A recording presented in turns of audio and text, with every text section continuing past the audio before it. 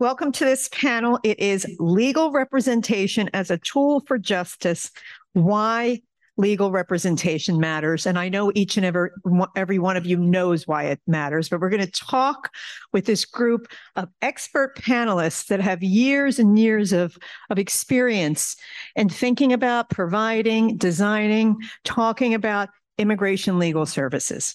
So to start, I want to welcome our audience members virtually. Hello, welcome our audience members in person. I want to thank the panelists this morning and this afternoon who set the stage for us to talk. I was moved in so many ways by so many things that they said. One of the things that came through powerfully and clearly is that we can do this, folks. We can do this through the lens of hope and creativity. And they set the stage for us to talk why immigration legal services is an integral part of any frontline solutions to ensure the dignity of migrants and an effective and able immigration system. So with that, I'm going to introduce you quickly to our panelists, ask them a couple questions, and they'll get them to talk a bit about their experience, and then we'll take questions. And I'm mindful of time, and I'm going to keep track of the time, and both Doris and Andy in the front are ready to give me this. So thank you. So I'm the moderator. I'm the executive director of Catholic Legal Immigration Services. I talked with all of you this morning. I also have on my right, Rodrigo Camarena, the director of Justicia Lab, and formerly, I think it's Pro Bono Immigrant Advocates Network. And you'll explain, Rodrigo. Annie Chen, the initiative director of Advancing Universal Representation with the Vera Institute. To my right, Emmett Soper, who is counsel to the director, Executive Office for Immigration Review, U.S. Department of Justice. So he is counsel to David Neal. I also want to add that he was an immigration judge. I appeared before him. It was a pleasure to appear before him. He got me in and out in 10 minutes during a master calendar. Thank you, Judge Soper. And also on my left, last and certainly not least, old friend and colleague, Wendy Young, who is the president of Kids in Need of Defense Kind, who we all know. So thank you all for being here. So run of show, we're going to start with Emmett. After, we're going to talk to Rodrigo about IT and innovative solutions. Annie's then going to share all her experience and knowledge and richness about universal representation and the work that Vera has been doing for years. And we're going to wrap up with Wendy, who's going to talk about how she's leveraged thousands and thousands of pro bono hours and attorneys to represent kids. So with that, we're going to start with Emmett. Emmett, if you could just tell us a wee bit about what you do for EOIR and for David Neal, and then share with us a little bit about EOIR. Sure. Executive Office for Immigration Review, folks, in case you don't know the acronym. Sure. Well, thank you very much. My name is Emmett Soper, and I'm counsel to the director of the Executive Office for Immigration Review. Thank you very much for the invitation. I'm very happy to be here today. My permanent position, as was mentioned, is as an immigration judge at the what's now the Annandale, Virginia Immigration Court. Currently work for David Neal, the director of EOIR, as his counsel. A few things that I want to cover in my presentation today, and here is generally where I plan to go. I want to talk a little bit about, in general terms, representation in EOIR proceedings and why it is so important. Having done that, I'll go on to talk a bit about some particular EOIR initiatives and programs that we have to encourage representation in the immigration courts. With respect to representation in general, I'm sure most people here know the Executive Office for Immigration Review conducts removal proceedings involving non-citizens who are charged as subject to removal. We conduct certain other types of legal proceedings as well involving non-citizens. In removal proceedings before the immigration court, non-citizens can argue that they are not, in fact, subject to removal. They can also apply for various forms of immigration relief, the most obvious example of which would probably be asylum. Non-citizens in removal proceedings before the courts and the Board of Immigration Appeals are entitled to be represented, but at no expense to the government. I want to go right now into a few statistics about representation before EOIR. These statistics are available on EOIR's website, the ones I'm going to highlight, as well as some others relating to this general topic. The overall representation rate in immigration court cases is 43%.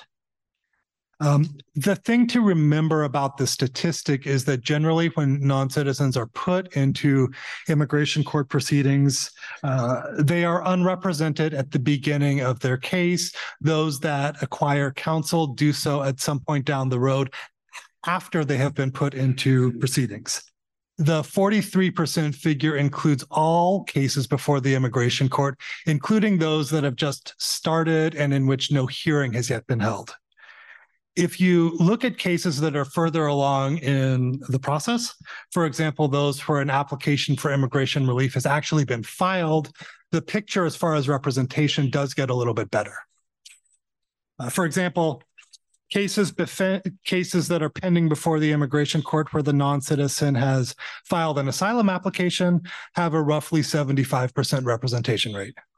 Cases completed by the immigration court that involved an asylum application have a roughly 86% representation rate at the time of completion. And cases completed by the Board of Immigration Appeals that involved an asylum application have a roughly 86% completion rate representation rate at the completion of the appeal. Generally speaking, EOIR would love to see all non-citizens in removal proceedings represented.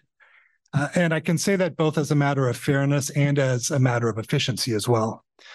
Where somebody in proceedings is represented, I think that the system benefits. And this applies not just where the person in proceedings has a strong claim to immigration relief, but also in other cases as well. So I just said that the system benefits when a person is represented, and I want to unpack that a little bit and explain what I mean. Having representation in general terms helps a non-citizen to navigate the immigration courts, where somebody is in immigration court proceedings and they're represented.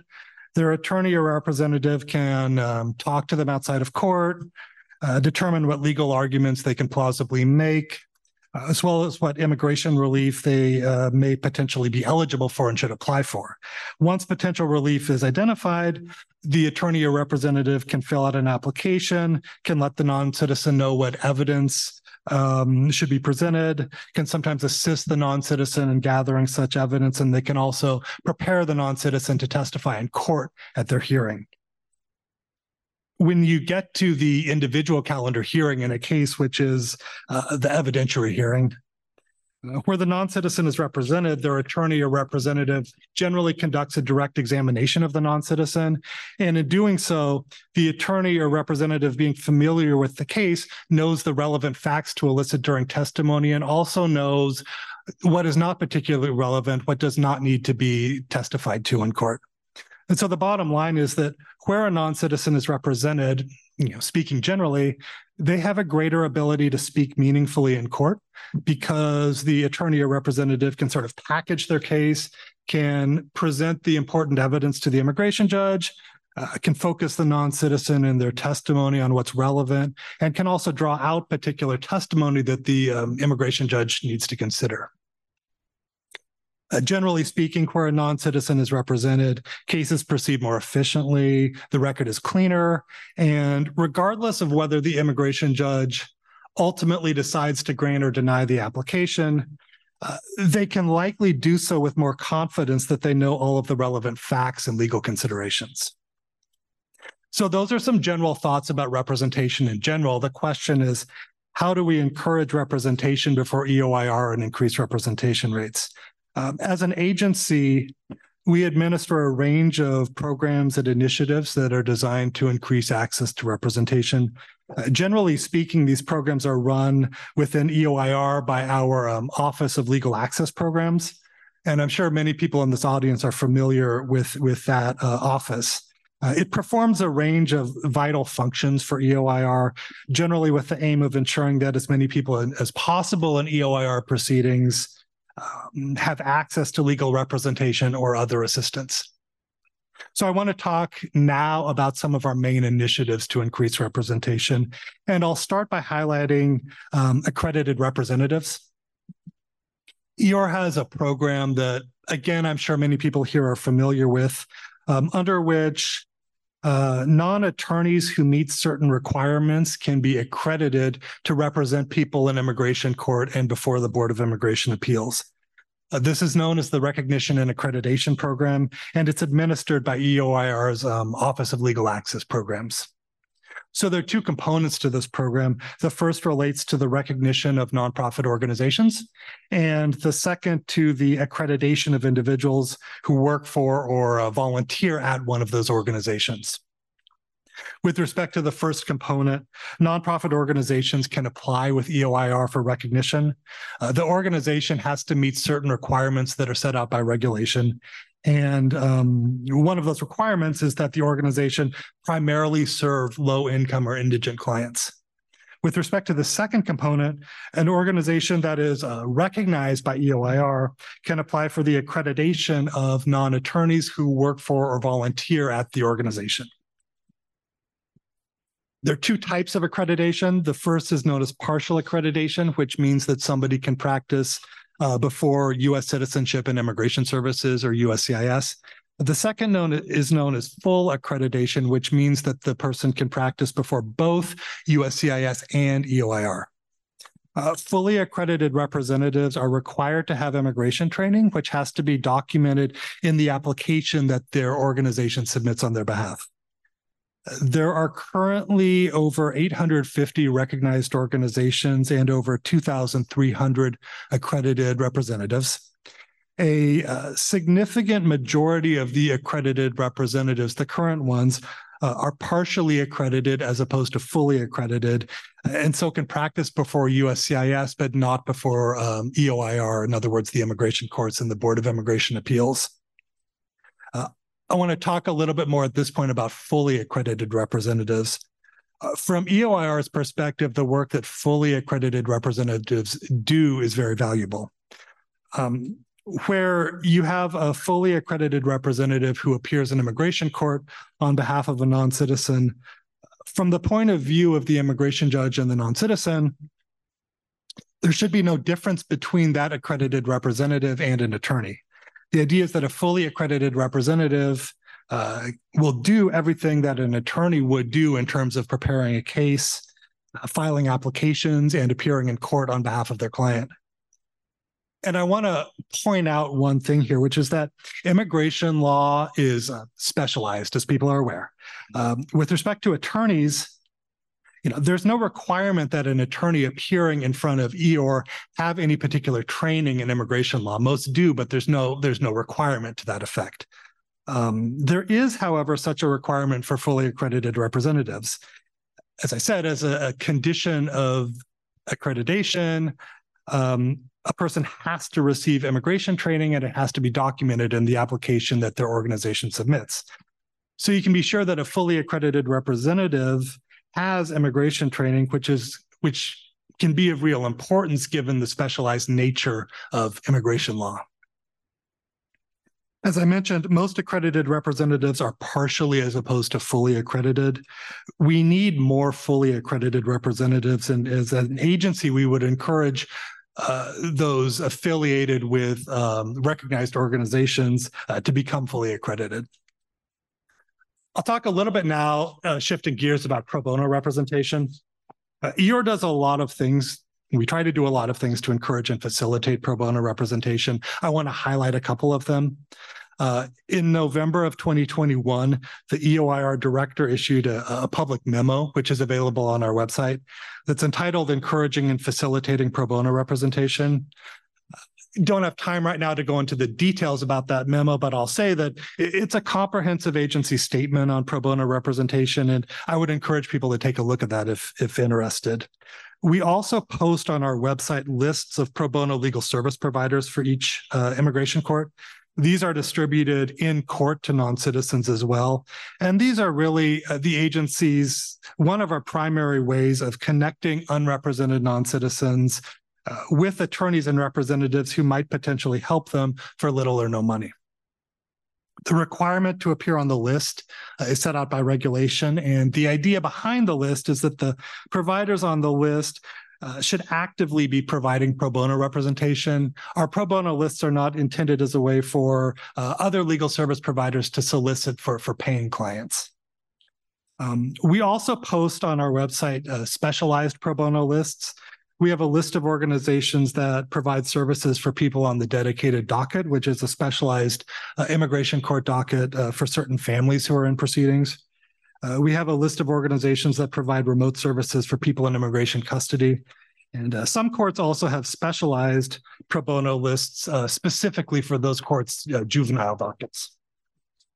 With respect to the specialized lists, we're trying to be as precise as possible in terms of matching non-citizens with organizations that might be in a position to offer them assistance in proceedings.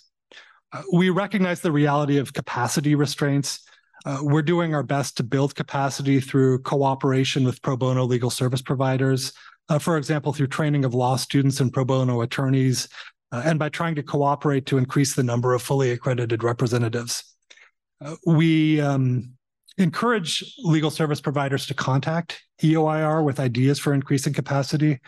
We're always willing to listen and to discuss ideas that relate to ways to build pro bono capacity and to increase pro bono representation. We recognize that law school clinics as well often play an important role in providing pro bono services, and I'll just highlight that next week EOIR is holding a national stakeholder meeting for faculty, staff, and students from law school clinics. 3 other EOR initiatives relating to representation, and I'll run through them at this point. Our National Qualified Representation Program, which is a longstanding one pertaining to non-citizens who've been found to lack mental competency. EOIR's Council for Children Initiative, which is a newer program that's aimed at children in proceedings. And the Immigration Court Help Desks, which function in 24 non-detained immigration courts, which is a fairly dramatic expansion and are intended to help people understand what to expect when they come to immigration court. These are important initiatives, and I'm happy to discuss them more a little bit further on when we take questions. I'll just close at this point by saying that we at EOIR recognize the importance of representation in proceedings. There's always room for improvement, obviously, and to that end, we welcome ideas from stakeholders that pertain to representation. Those are my prepared remarks for right now. Again, a bit later on, happy to take questions. Thank you so much, Emmett. And thank you also to the Office to EOIR and Director Neal for your openness in collaborating and working with the lawyers, accredited reps, and then the legal service field. I would just note that clinic supports and the backbone of our organization are accredited representatives, non-lawyers, which is pretty shocking for many lawyers. And I fully and 100% advocate for them because there are not enough lawyers. And additionally, they are an important backbone for us, but also they live in the communities they serve and they stay in those communities. So they know the people in their communities. And as as Emmett said, they're trained. They're required to be trained before they go to court or before they go to USCIS. So they are an important and vital element in providing legal representation. So thank you so much, Emmett. So now we're going to turn to technology. We talked about the government and we talked about the courts and the programs, and now we're going to turn to technology. And Rodrigo, I would just share with the whole audience, one of the last speakers reminded us, and this actually made me sit up a little bit straight, it startled me, that this is the first time that real-time information is available to migrants on their journey, right? Us old timers remember when they couldn't even call you, right? And you had to go to pay for phone booths in certain countries for them to call you. And this is real-time information. So pretty exciting and pretty challenging and full of opportunities. Your organization, Rodrigo, has been advocating for greater use of technology to support immigrants and provide them access to immigration legal services in the face of some skepticism by NGOs. I remember the days of those skepticisms. Of course, now you're way ahead of your time. So if you could tell us a little bit how you started this work, why, what benefits you see from these tools, and also the challenges. So thank you. Great. Thank you so much, Anne. Hi, everyone. I'm Rodrigo Camarena. I'm the director of Justicia Lab. How many of you know who we are? All right, I see a handful. Well, if you don't know who we are, it's because we used to be known as the Immigration Advocates Network, which is still a platform that we manage. How many of you are IAN members or have been to our Immigration Legal Services Directory, Immigration Law Help that are great? Well, how many of you use Citizenship Works, our digital tool to file? Okay, more hands. What about IMMI.org? Okay, more hands. Awesome, great. Thank you so much for the hands. So we build digital tools for immigrant justice. We are a non-for-profit program of Pro Bono Net, which has been leading this work in bridging access to justice and technology for almost 25 years. And, you know, our work really comes from that assumption that there's not enough lawyers and there's really never going to be enough lawyers unless we have some serious structural reforms in this country. And so our tools really try to bridge that gap for advocates, so both non-lawyer advocates like myself, accredited reps, paralegals, anyone working with immigrants.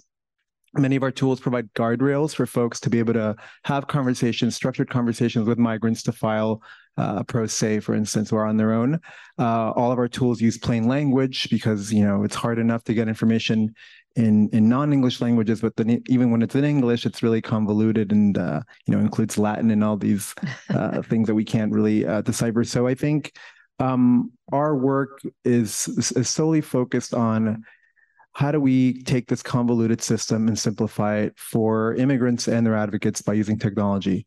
And so while we have been working very hard to connect the dots, we also understand that, you know, we're in this era right now where technology is changing very quickly. The availability of information has never been so accessible. And we're both living in sort of a really exciting time, but also a very scary time, right? With misinformation and AI now being able to generate thousands of tweets and, you know, millions of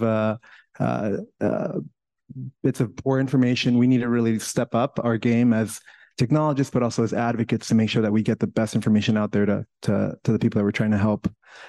So we've been working in this space for some time, over 15 years. We just rebranded as Justicia Lab.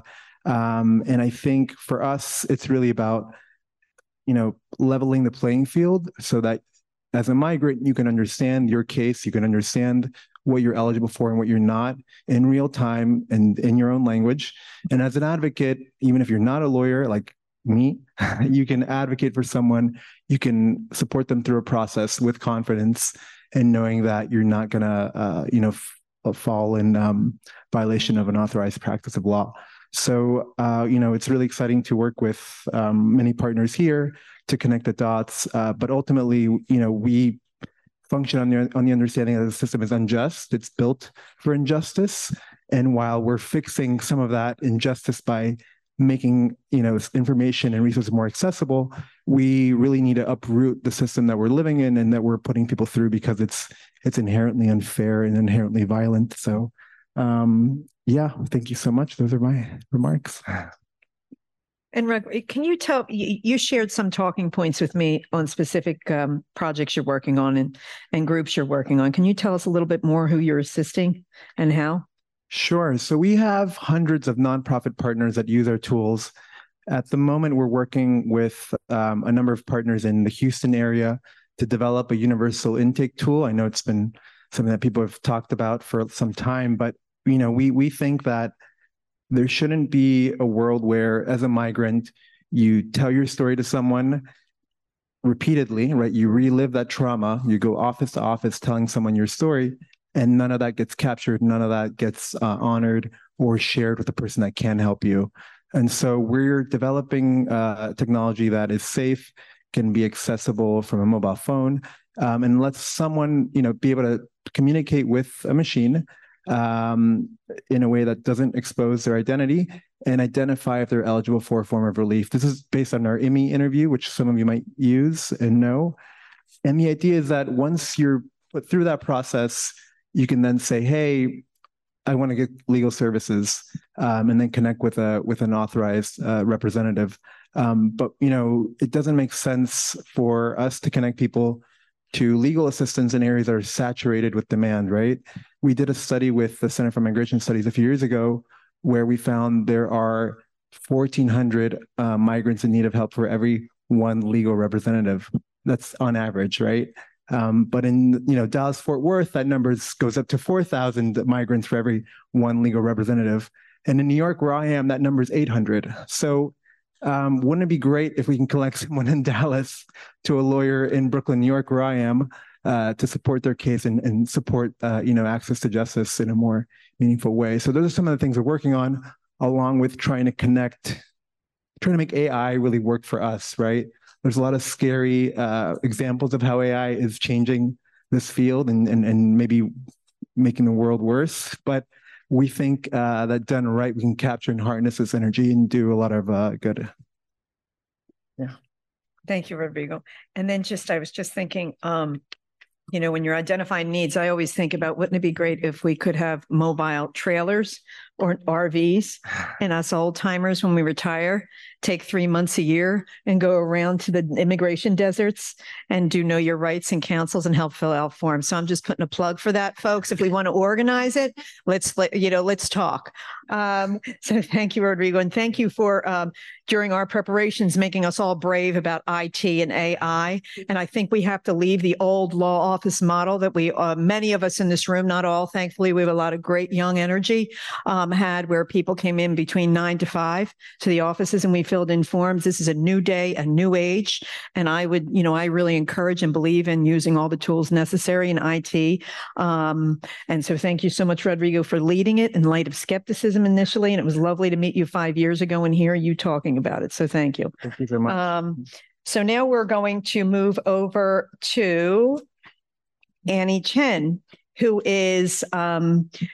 works with Vera and has been leading the charge on universal representation. I remember when I first heard that, I thought that will never happen. Well, however, folks, I believe it will. And it was great to hear this morning, for example, I walked away from this morning's panel actually thinking we can do this again, right? Think about the times when we were fighting for driver's licenses, in-state tuition. Everybody said it's impossible. It can't be done. And how many states now have those?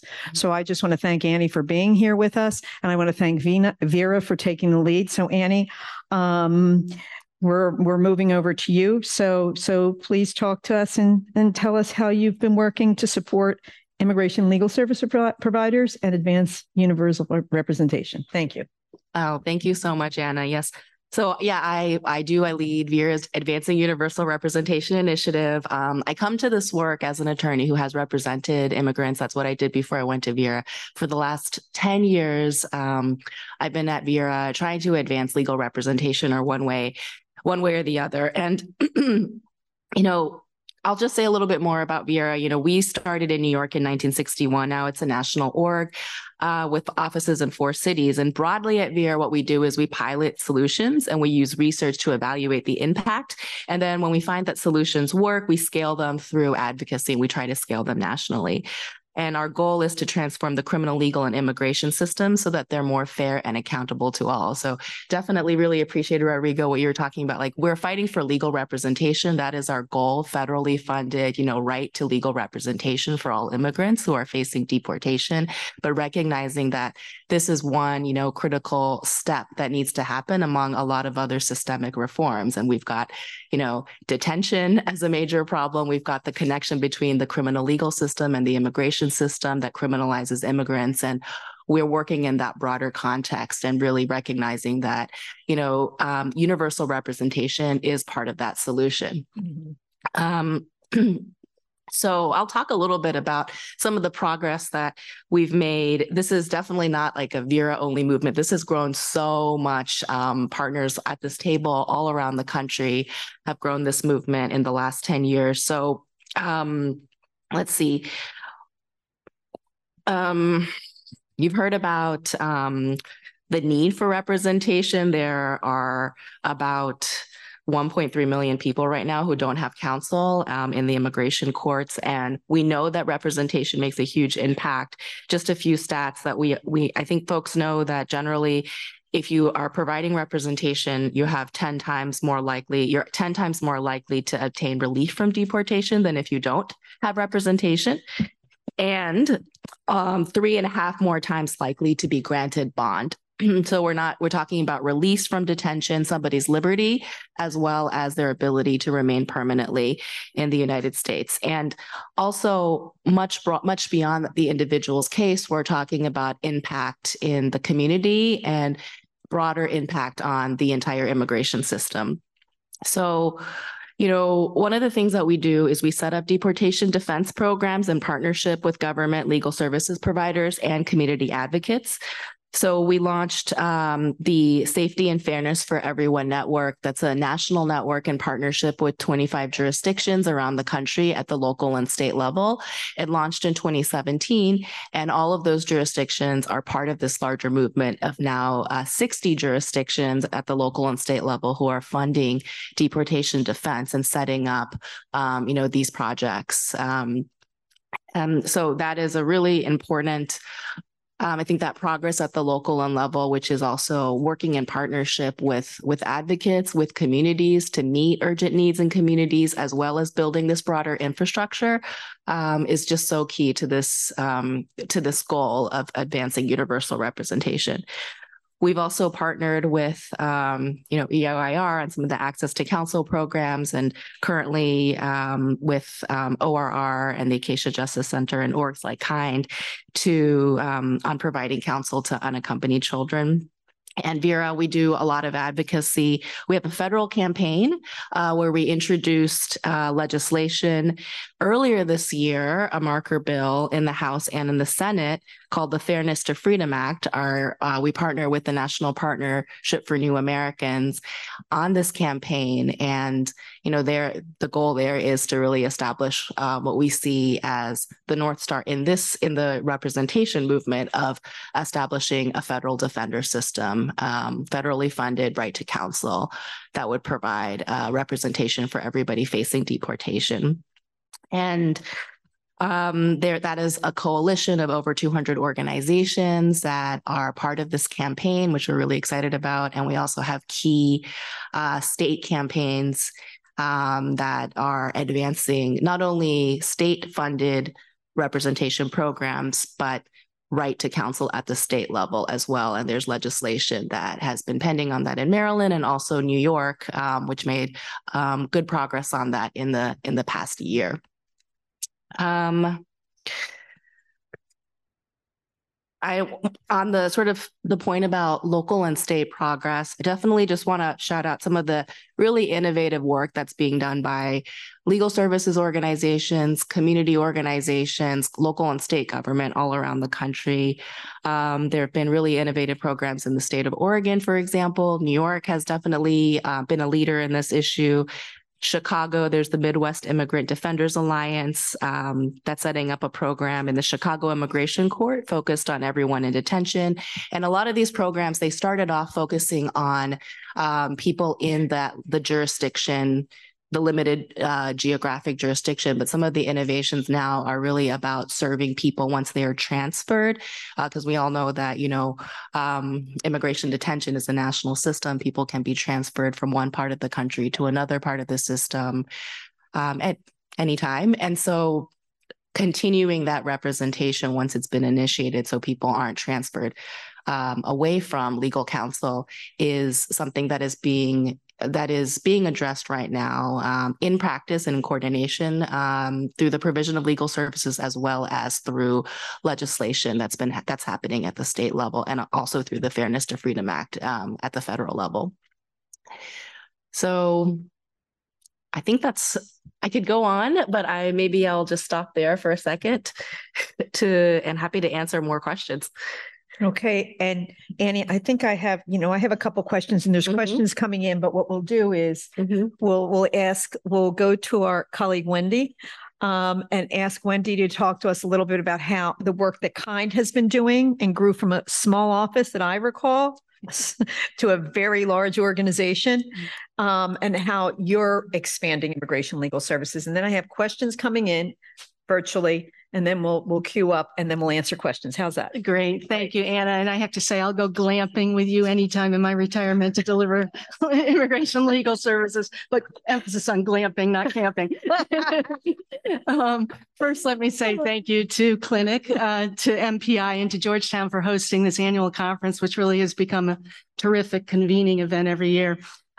So KIND, Kids in Need of Defense, was founded through a partnership between Microsoft Corporation and Angelina Jolie in her capacity as then UNHCR Goodwill Ambassador to close a very critical legal services gap in the immigration system, which is the representation of unaccompanied children in deportation proceedings before the immigration courts and before USCIS. We heard a lot of discussion around the lack of representation in the system overall, and this was also true of children at the time. This was around 2008, where we would see children as young as babies and toddlers in immigration court expected to raise a defense against deportation, standing there without a lawyer by their side. So KIND was grounded in the idea that the private sector could be a critical resource to bring to the table, to deploy, to provide representation to these very vulnerable children. And of course, the challenge now is even more complex than it was when we began our work in 2009, because the number of unaccompanied children, as I'm sure you're aware, has grown dramatically starting back in 2014. So at this point, we're regularly seeing more than 100,000 children arrive alone at our borders each year in search of protection in the United States and placed into deportation proceedings. And of course, the immigration system itself has become more complex over time and more restrictive. So, but bottom line, I'm going to start by saying the North Star remains for us, that justice cannot be achieved and systems cannot be truly functional until legal representation is provided to individuals in deportation proceedings, including children. So why are we turning to the private sector for support? Well, certainly the private sector is not the only solution, but it can be an integral part of the problem solving as we look at the issue of the lack of representation. And to quote one former head of the Legal Services Corporation, there is no way we can volunteer our way out of the legal services crisis in this country. But certainly I continue to believe that the private sector is a critical factor in that problem solving. There is, in fact, a strong history of pro bono in the United States. And in fact, some state bars, such as in New York State, require a minimum of 50 hours of pro bono. So it's a tradition that we can tap into. You combine that with the fact that there are about 1.3 million lawyers in the United States, according to the ABA. And I'm struck by, Annie, your number that there's 1.3 people without representation in the immigration system. If every lawyer took a case, maybe we could get there. But I also want to say that I see a really growing interest among young and new attorneys in providing pro bono representation in the immigration space. I think this is viewed as a very kind of key and central part of the social justice crisis in this country. And there's a lot of eagerness to volunteer, which is quite heartening. KIND itself is celebrating our 15th anniversary this year. Hard to believe. And we did start with 7 staff, Anna. We're now up to about 520. So we've grown quite a bit. But during that time, we've generated 1.75 million hours in private sector pro bono. That's valued at over $750 million. So this is huge. And for every federal dollar invested in pro bono facilitation through the Office of Refugee Resettlement, we generate $7 in legal services. So there's a multiplier effect there for federal dollars that I think is key. Interestingly, 50% of our pro bono attorneys actually come back to take a second or more case. I think there's a fundamental reason for this. Part of it is KIND's model, and I'll get back to that in a second, but part of it is because this speaks to the heart of most lawyers. They're actually helping a child who's in tremendous need. And I think most of us who are lawyers probably went to law school to make a difference in the world of justice. And this is an opportunity to do so. The results are extraordinary. We win over 95% of our cases. This is over 15 years, including some administrations that I don't care to mention. And without representation, only 13% of unaccompanied children win their cases. So this is truly life-saving work for very vulnerable children.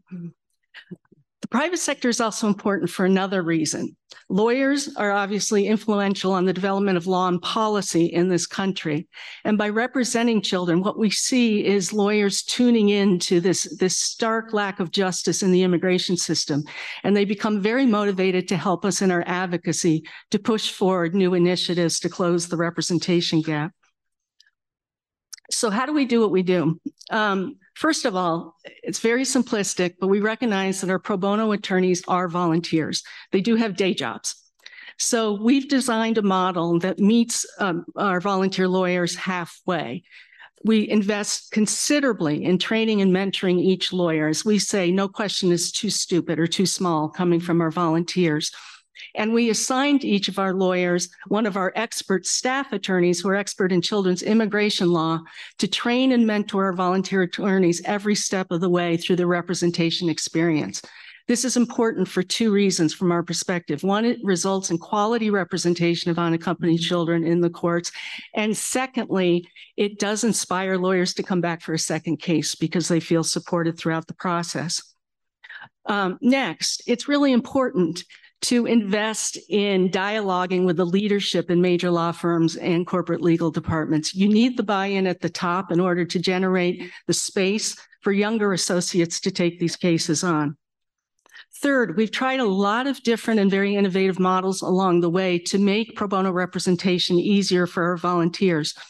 This includes co-counseling with them at times.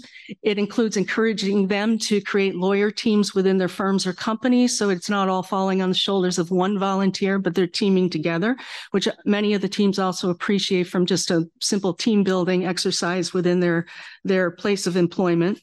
And we also try to team experienced lawyers with more inexperienced lawyers so that there's kind of a ripple effect of expertise throughout the law firm or company.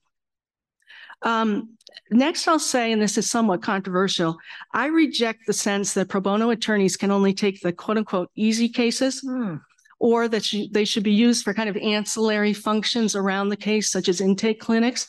I think both of those are very useful recruitment tactics to bring more volunteer lawyers in. But I think we should challenge our pro bono attorneys. If we provide them with the training and mentoring, it doesn't matter if they're a corporate lawyer or a divorce lawyer or a real estate lawyer or any other kind of lawyer. Similar to what was said about BIA accredited reps earlier, if you provide them with the training, they can do the work. Secondly, I think is, again, to draw our partners into the overall movement, if you will, to try and advance universal representation for individuals who are facing removal proceedings. They can be a very credible and eloquent voice on our behalf. And basically what we're doing is challenging lawyers to be lawyers, to stand up for justice and do what's right in this country. So I'll end on a slightly more negative note. I think the main challenge for generating pro bono representation in this country right now is the dysfunctionality of the immigration system.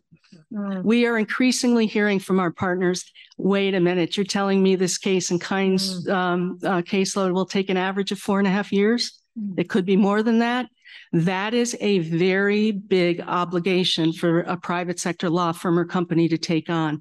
So we need to work together to get that backlog straightened out so that we can get back on track and generate justice, which is what all of us in this room are about. Thanks.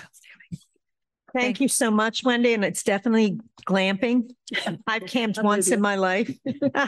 And we won't talk about our age and how close retirement is. And I just want to thank you. I want to thank you. I was moved and grateful, and I see it all the time too with my young attorneys, to see how young attorneys are so excited and ready to volunteer and to get involved in pro bono matters. We need you, and we are thankful. Also, I'd say Kind's model of training is vital. And I agree with you 100%. Mentoring and training. We're lawyers. The folks that are lawyers, we're lawyers. We 3 years in law school. Professor Andy Schoenholtz is here. He's going to come talk to us about this after. But they train us to do this work. So we can do it even if we are corporate lawyers. So I'm moved, and I completely 100% agree with that. So I have a couple questions. I have a question first for Emmett. about representation and staffing. And I would just, before we have Emmett speak to the staffing issue and the system, the immigration court system and the backlogs, I would just urge people to go onto the Center for Migration Studies website. And they've published articles recently that talk about ways.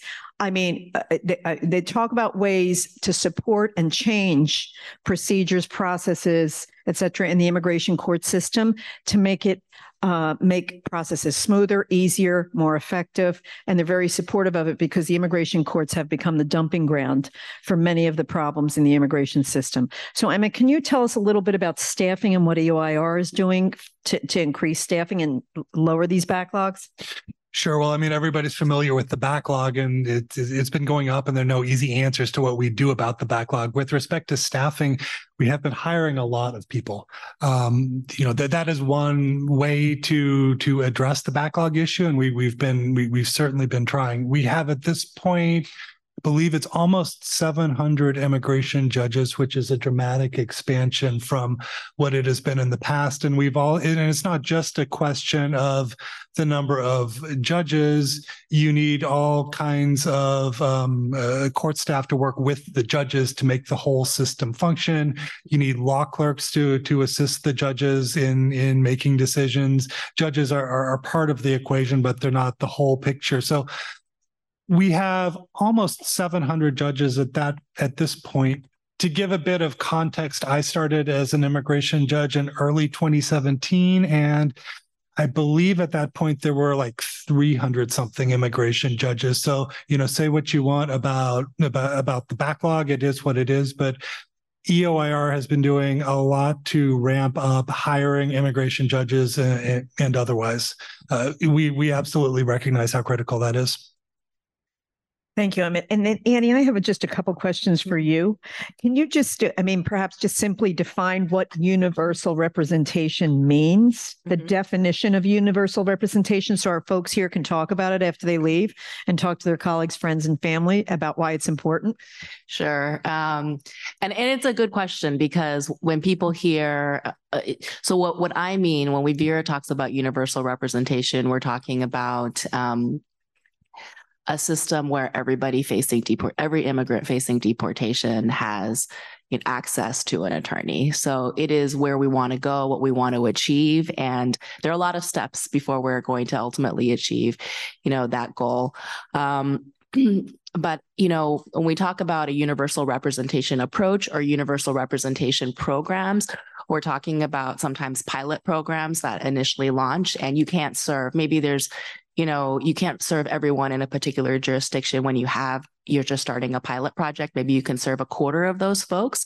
And so there's still an approach that you can take when you're implementing that initial program, that pilot, where you don't, you take the case based on a first come, first serve basis, for example, or you don't screen based on like eligibility. You don't only take the cases that might feel most winnable or most sympathetic, because what we've seen is when that happens, when it's not like a blind approach to taking the case, sometimes our own biases can show up in different ways, and certain types of cases are not picked, like the ones that involve, intersection with the criminal legal system that are perceived to be harder for whatever reason. And so, we just think that that it's really important in an approach and also in terms of the overall system that we ultimately want to build. And so the sort of broadest approximation of that North Star right now for us is the Fairness to Freedom Act, which is the marker legislation that was introduced in both houses of Congress earlier this year. And it is beyond even everybody who is in immigration court. It would cover, people who are in expedited removal proceedings, much broader than just the scope of immigration court and 240 proceedings. Thank you, Annie. And just one follow-up question. How are universal representation programs funded in states? They can be funded. So I mentioned that there are about 60 or so programs at the local and state level. All of those have at least some component that is publicly funded. So by the city council or by like a state budget item, line item at city, state, county level. So there's like just however you would fund like a city or state budget. There's that's how it's funded. And then now what's happening, it can also oftentimes be started in collaboration with private investment as well. And so you see a lot of these kinds of programs that have a number of different funding sources that are pooled together. And then, as I mentioned earlier, what is really exciting and innovative that's happening at the state and local level now is the move for the right to actually be established at the local and state level. And that is really important too, to because it's an annual budget fight from the advocacy perspective. And so having the right there helps. And so that's the goal in a lot of places. And also another reason why, we have the federal legislative effort that we're advocating for. And, I just want to make the point too, I think that even with all of the amazing progress that's been happening at the local and state level, we all know that immigration, ultimately, it's a federal system. And so federal action on this is absolutely critical. And also federal support, think of what's happening at the local and state level, is also really key. Thank you so much, Annie. And then we have 15 minutes and we're going to reserve those for questions. First, I have a question from virtual. I'm going to take one or two questions from our virtual folks. And then I'm mindful that we have a good number of folks in line. I'm very happy to see that. So the question is, what are some innovations that are coming from the philanthropic sector? Alternatively, what are some things that philanthropy needs to be doing differently to support migrants? So I'll share a little bit about a community college initiative, and then I'd ask folks to share information on they have. This is a state initiative, but our clinic is working with the state of California in what is called the Career Pathways Initiative. And it's a way to build capacity in the field because, you have your emergency mode. When we were at the border, we had to go down quickly and bring together resources as fast as possible to serve communities. You plan short-term, medium, long-term. So the Career Pathways Initiative is funded by the state of California. It's a pilot project to support 5 community colleges in California to create an immigration legal training track, 2 years. And then the students that are in that track are placed and given stipends to be interns in affiliates and NGOs that provide immigration legal services during that period of time. And by the time they come out, they are ready to apply for accredited representation, for credit to become accredited reps if they are hired by a DOJ recognized organization. They intern with DOJ organizations. So it starts from the very beginning. They go to community college. Their tuition is paid. They are given a stipend. They become interns. And when they come out, they are ready to become accredited reps. So it's a career pathways and it expands immigration legal services. There are other states that have expressed interest in this. And what I understand, and I didn't think about it at the time, some of it might be a little bit political, meaning is it a Democratic state or a Republican state in terms of support? Because the budget is a state budget. So I think that's innovative. It's not philanthropy, it's a state, but I'd share that with all of you who live in states where it might be an interesting possibility. So now I'll ask my folks. Rodrigo, do you have some innovative philanthropy secrets to share? I mean, I mentioned this earlier, but the Houston Endowment and Google.org are investing in our universal intake and case referral system that I talked about. Again, thinking about the problems that exist structurally, the problems that exist between providers, right? They don't share information. It's hard to hand cases to one another or work with pro bono in many cases in a way that's safe. So we're trying to promote, through this investment, we're trying to promote collaboration. We're trying to unify systems and make it so that we can all more effectively work together. So, yeah. Thanks, Rodrigo. I can say something with please. Okay. I'll just share one thing that I've seen that's worked, which is, private dollars being able to kind of catalyze an investment from the public sector, and especially a local and state government. I mean, I've seen that it's the same thing with federal dollars that can incentivize the investment on the local and state level, but essentially local and state governments, that initial investment, even if it's like a relatively small amount to where we ultimately want to go, it can make a huge difference for local and state officials to make the argument that we don't want to leave money on the table. There's matching funds, even if it's only a nominal amount of matching funds, to be able to persuade their stakeholders to also then make the public dollar investment. Thank you, Annie. And Wendy, do you have Sure. I think, first of all, philanthropy is an incredible partner in all of this. And I would echo what Annie's saying in terms of philanthropy and governments working together to advance innovative models to close the legal services gap. And then I will say areas where I think philanthropy could invest more. One is in supporting advocacy to bring about systemic change. And second is to provide those of us in the NGO community with more general operating support. So I'll just add this. There's one question, but I think we're going to go to the folks here. But there is one question that talks about how do we pay our staff more, right? And that's operating. That's unrestricted funds. So that's certainly what we encourage big donors to provide, because that will significantly expand immigration legal services. When it's confined to programs, it restricts us somewhat. So I am going to start on this side with the first question. Could you tell us your name, where you're from, and give us your question? Okay, my name is Andrea Ilardia. I'm a parent liaison in Prince William County Schools, Hilltop High School. As a parent liaison, the parents usually come here and talk to you about what is going on, if they have recent arrivals, if they have a deportation order, if they're unaccompanied minors, and they're asking where we can go. We try to do trainings. Kind is working in our school, they're going to do trainings for Know Your Right. Catholic Immigration is doing the same. But the problem is, in the moment when we need to call for get legal representation, I sit with the families or with the student and I start to make phone calls. But of course, nobody can take the case.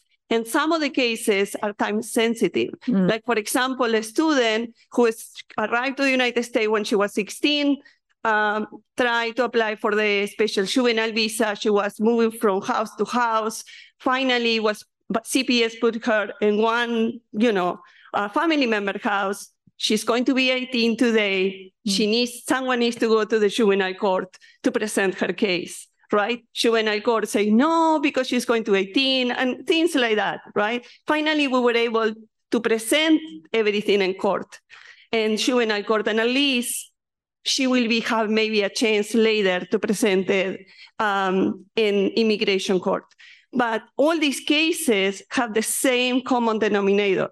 They don't have legal representation. So my question is, what about the Department of Justice make an agreement with the school systems where they can do trainings for panel liaisons, so school staffs that want to become a fully accredited representative, right, and help the families? They feel comfortable with us. They talk to us about it. I don't mind to help them, but I don't work in a nonprofit organization, so I cannot access that. It is any way that we can do that. That's one of the questions. The second question is, can we maybe talk more with the courts to understand, like, for example, with the special juvenile visa, that they are allowed to present the case, even if they become 18 today, before they're 18, they need to present the case. I don't know if it makes sense, the question. I would just add something about the statute, and then Emmett, would love your thoughts. So the statute, the 18 year age limit is statutory. So that's not a court decision. You can't extend that.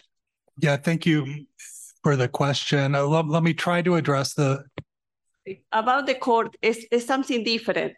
In Virginia, they changed the law and they say, as soon as you present the case before your 18th birthday, you get under the jurisdiction of the court. The problem is the courts in Virginia are not allowing if they know that the student is going to be 18 next month. But by law, by the new General Assembly, I think that was passed in July 2021. As soon as they present it before they are 18, they are eligible to be under the jurisdiction of the court for factual findings. I can't speak to that particular issue because it's nothing that the Department of Justice, the immigration courts control.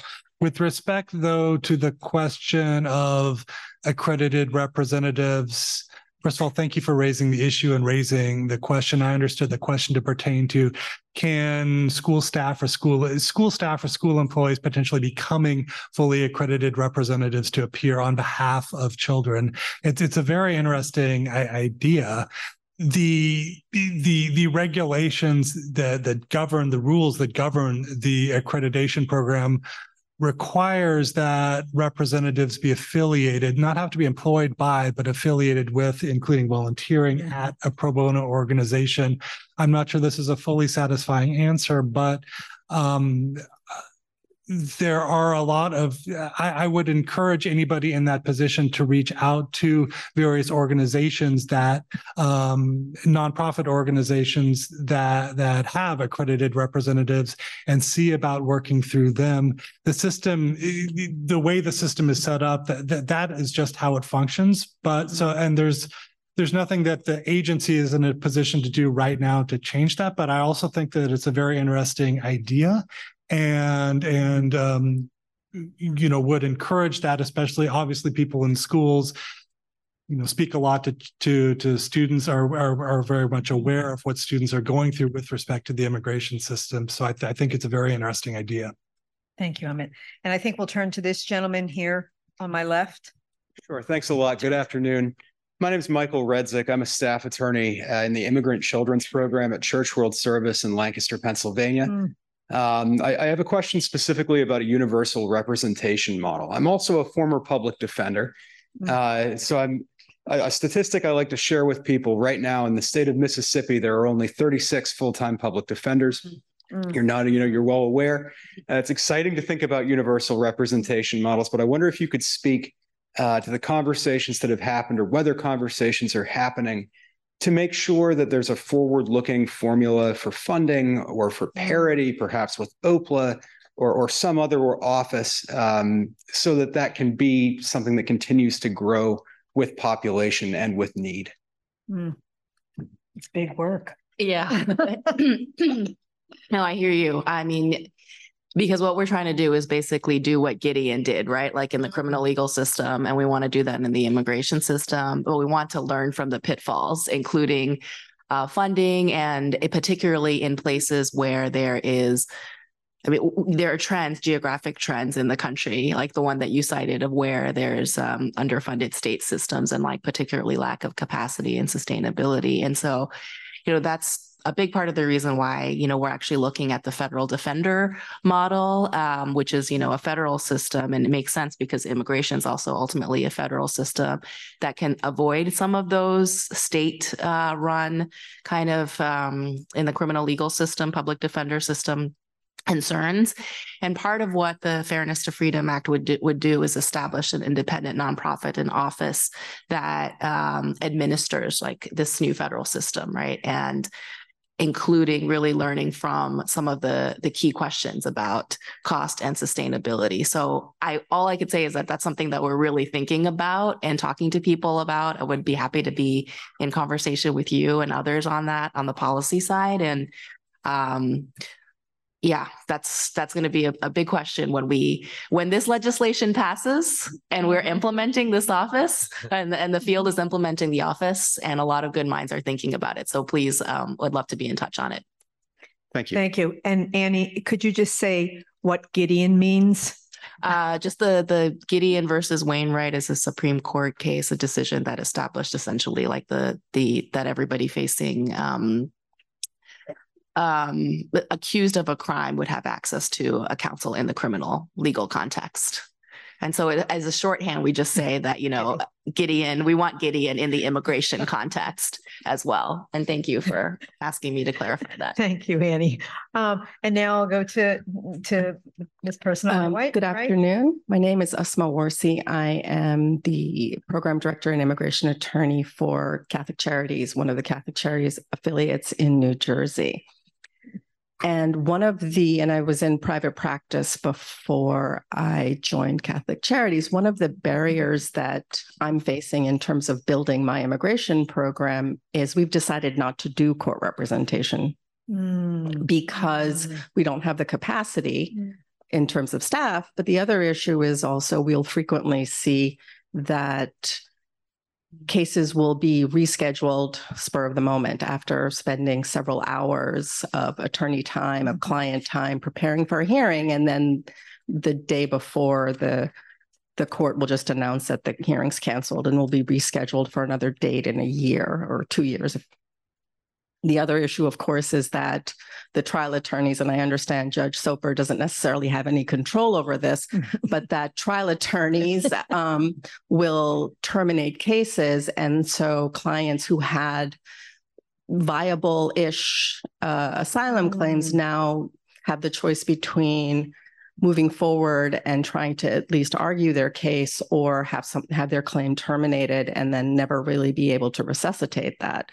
So what I've been seeing, both obviously with my own program in the not-for-profit sector as well as private bar, is that there are plenty of experienced, dedicated, solo, small firms who still continue to do immigration, but don't take court cases anymore.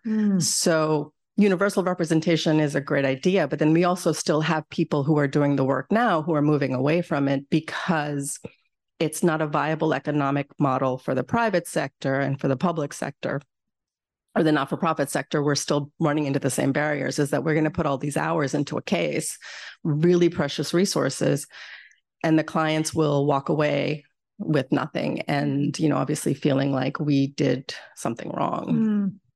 So I was wondering if the panel had any thoughts about how to maintain access, really, not even like expand the representation, but just maintain the representation that's currently in place.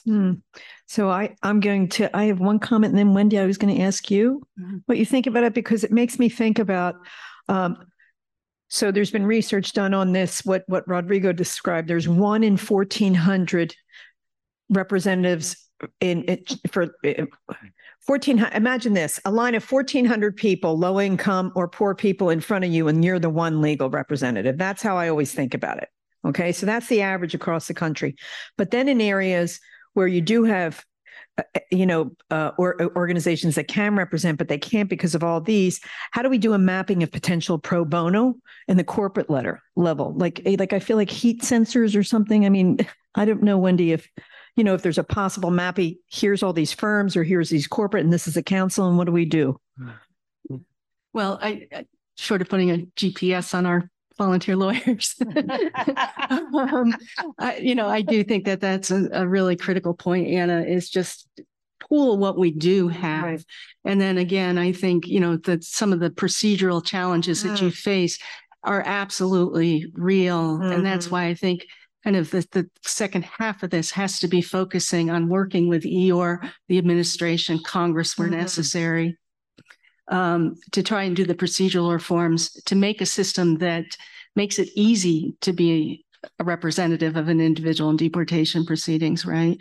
We're actually focusing right now on trying to rebuild specialized children's dockets in the immigration courts, and have been in conversation with EOR, DHS, White House about that, so that there's actually, a system that's designed to adjudicate children's cases with trained immigration judges, trained trial attorneys, NGOs on site to advise the child as they go into the courtroom.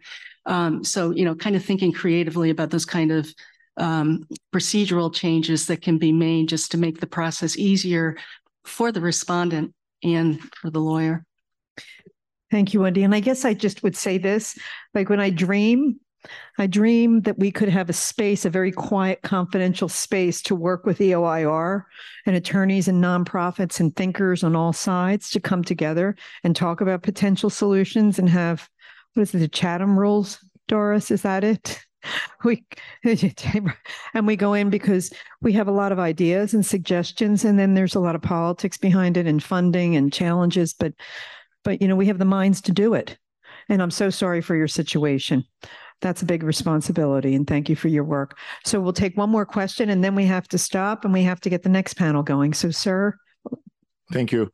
Good afternoon. My name is Milcy Polanco. I'm from Florida, and I'm super interested in the accredited representative program. I have found challenges myself. I have a nonprofit in Florida in regards to obtaining recommendation letters from an attorney. I do understand the standpoint of the conflict of interest, like they are going to provide recommendation letters for someone to go and practice while they went to school for a certain amount of years, and they don't find it fair. That's pretty much the outcome. Oh. And it is sad because I'm an attorney in the Dominican Republic, and I'm willing to become first a partial and then eventually a fully accredited. But those challenges is the office trying to work on, like, to hear a little bit more of those in order to be able to open the path for people that are really interested and committed to assist immigration, people in need of immigration services, taking into consideration that we've been there already and we know better our communities. Mm-hmm. So why not to open a little bit more for us? Flexibility, probably. Mm-hmm. I can just address that briefly. I can't speak to the specifics of the process, of the application process. I know that there is documentation that is required, but that is something that I can take back because I know that we're all and talk to people who are in charge of that, because I know, as I said, we don't have as many fully accredited representatives as we would like. Mm-hmm. It is a major issue that we would like to address, and we're always looking for ideas, and it is something that I can take back. Mm-hmm. Thank you, Emmett. And then I would just end by saying it's interesting because I feel like there has to be more education around accredited reps, much more, because I'm surprised, and I was this person as well many years ago, at how few people know about accredited reps, how few attorneys know about it or really understand it, and then are somewhat skeptical because they're not lawyers. And again, I was on that journey. Now, after leading this organization, I see the beauty and the strength of accredited reps, and they are our backbone. And if we are to meet the immigration legal needs of the millions of immigrant men, women, and children in this country, we must use everything we can.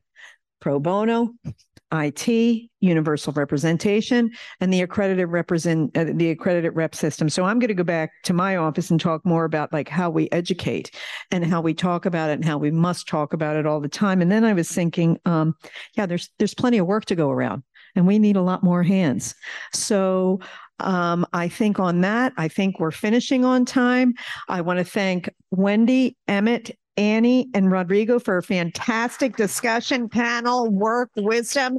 And I want to thank all of you for being here with us today. And please take this and share the wisdom and the news we shared. Thank you very much.